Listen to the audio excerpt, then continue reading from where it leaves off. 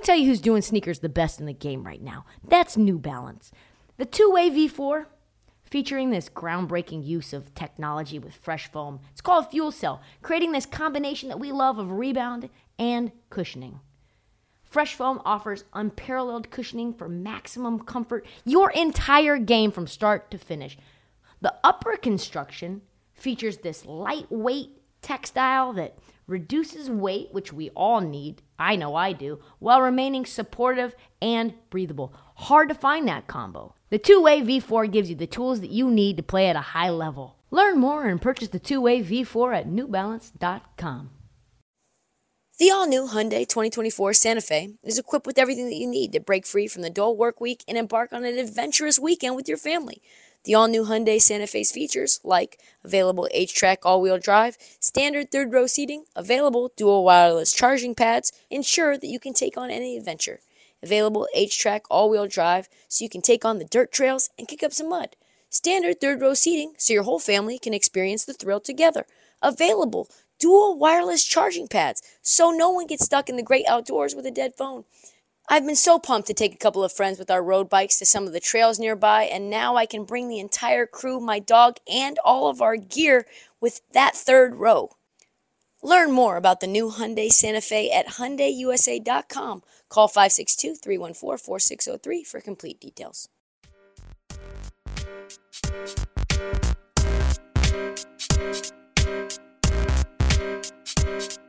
Lord have mercy, Wardell Stephen Curry. If you haven't seen Steph's performance in Game 7 against the Kings, and you haven't seen the highlights, you should probably just stop this podcast right now and go watch it. What we saw, what we witnessed, was the elevation from legend to God, to godhood, or maybe possibly goathood, as we will get to as well. Steph Curry did things that we've only seen in NBA Jam. And we are going to be talking about this performance forever. 50 years from now, people are going to be talking about this Game 7 performance. So after the embarrassment of Game 6, where our Dubs got blown out at the crib in the largest loss of the Steve Kerr era, Steph was not taking no chances with that whole one team, one dream bullshit. No, it is going to be Steph's show, and that happened from the very tip-off. If they were going to lose, it was not going to be because Jordan Poole was looking at baddies courtside and was turning the ball over 10 times. That's just not what was going to happen. And what we got, I think, was probably better than his teammates could have even anticipated. The best Game 7 performance in NBA history. Let me say that again. That was the best Game 7 performance in the history of the NBA in existence. Steph put up a 50-piece against probably their best foe since the probably 2016 Cavs. LeBron, Kevin Love, Kyrie Irving, and a bunch of those role players. It was electricity. Kings led by 2 at half, but you knew what time it was. Steph already had 20 in the first half. Already had 20. Fox was struggling to get going. And you're like, man, it's only a matter of time before they break this thing open. We are just waiting for the dam to burst. And you would think maybe Mike Brown would have made some adjustments because he coached against or with Curry for 8 years during his time coaching the Golden State Warriors. But no, he did not. He had nothing up his sleeve to stop Steph Curry from doing Steph Curry things. And Steph, even though in the second half the Kings knew that they had to put more attention and pressure on Curry, you would think, oh, maybe second half he just puts up 18 or 16. No, he's actually better in the second half with everyone scheming and game planning to shut him down. He put up 30. It was a better second half than it was in the first half where he just casually put up 20. The most demonic shit that I saw from him, this is when I knew it was over, was at the end of the third quarter. Warriors are starting to pull away, and he had already missed, for the first time ever in my memory, 2 consecutive free throws. And you're like, oh, God, what's Steph up to? Is he frustrated? He gets to the line again moments later, because that's just the kind of night it was with the Scott Foster game. By the way, that was a factor. And they pan to his face and he's grinning from ear to ear. It was the most diabolical, sick, twisted, sadistic smile I have ever seen on anyone's face. It was not a normal, I'm happy grin. It's a, let me make myself happy in the moment, and let me show these Kings I'm coming. And this is over for them. That's when I knew it was inevitable. He is inevitable. There was going to be no comeback. They were only down 7, but it could have been 70 at that point. It was over. He shot 38 times in 38 minutes. From everywhere. From deep, from the paint, off balance, runners, floaters, everything but a dunk. There was 1.5 seconds left to go on the shot clock. Kings had defended this team very mightily. 1.5 seconds left on the shot clock. They inbound the pass. Steph inbounds the pass. Immediately gets it back. Contested corner 3. Splash. The only thing that was surprising was when Steph would miss. I was actually shocked when not every single shot that he let fly did not go in. He said this about his sadistic smile after the game.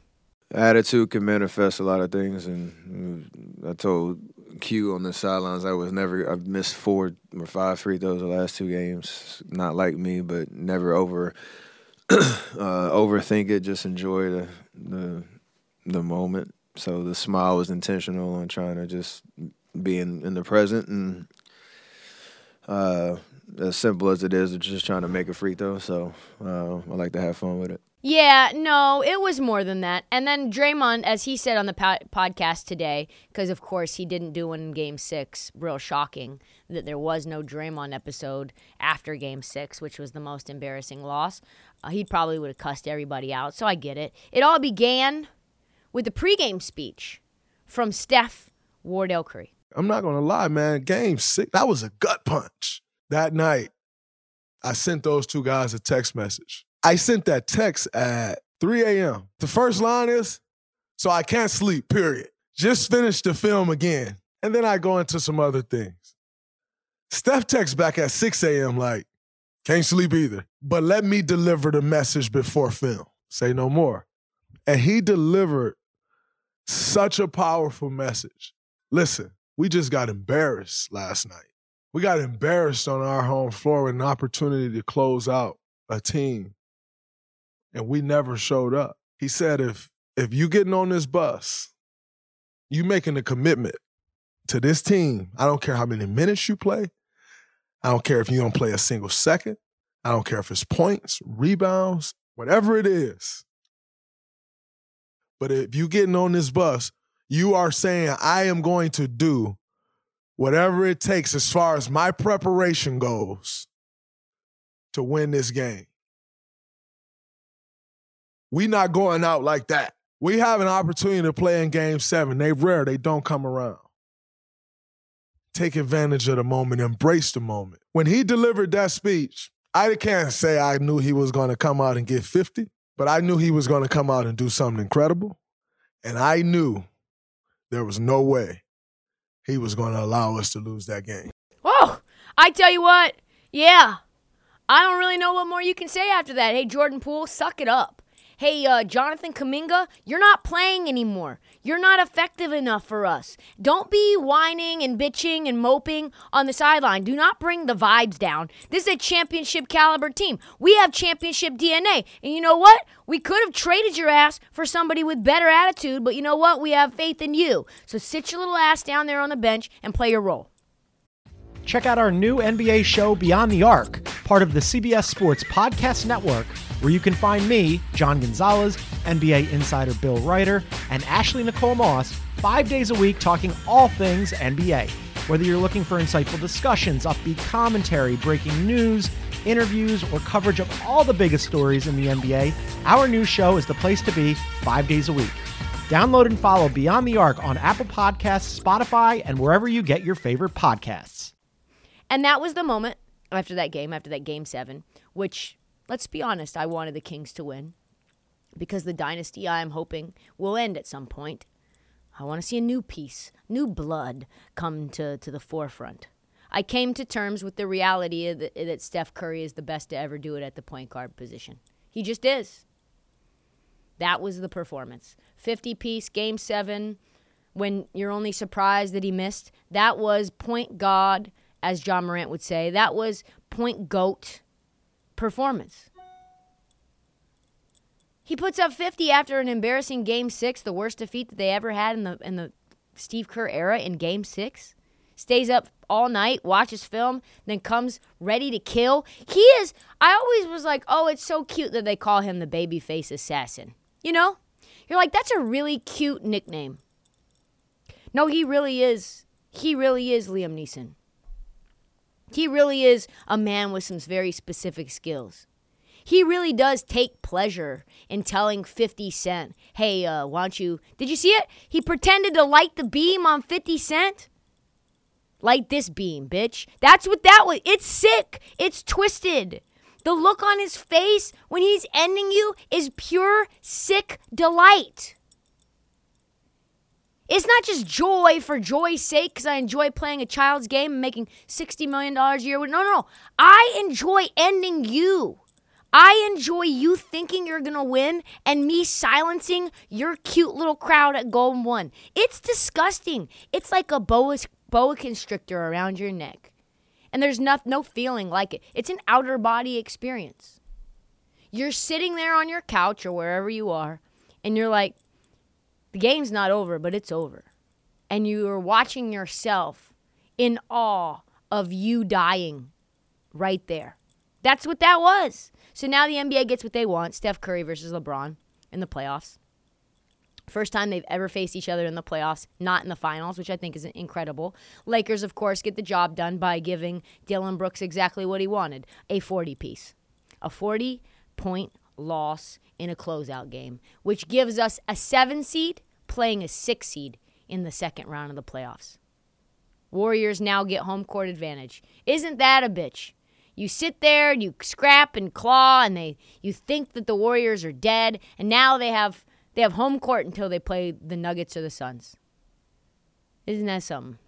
The narratives obviously will be out of control because these are 2 out of the 5 best players in NBA history going up one against one another, both in the tail end of their careers but not looking a day over 27. And you'd think maybe this was the first time, maybe the NBA wished it was the Western Conference Finals. But I think they are going to smash the ratings again for the second round, just like they did in the first round. The difference, I don't think this goes 7 games. Steph Curry was asked a question which I've been thinking about all day. The question was, hey, Steph, who can stop Steph Curry? And he said, hopefully we never find out. What? Hopefully we'll never find out. He is deadly. This is like the new show Citadel, where he's an assassin. Who's going to beat our Dubs? Nobody. That's who. This is a championship team, and their toughest test, they just finished in 7.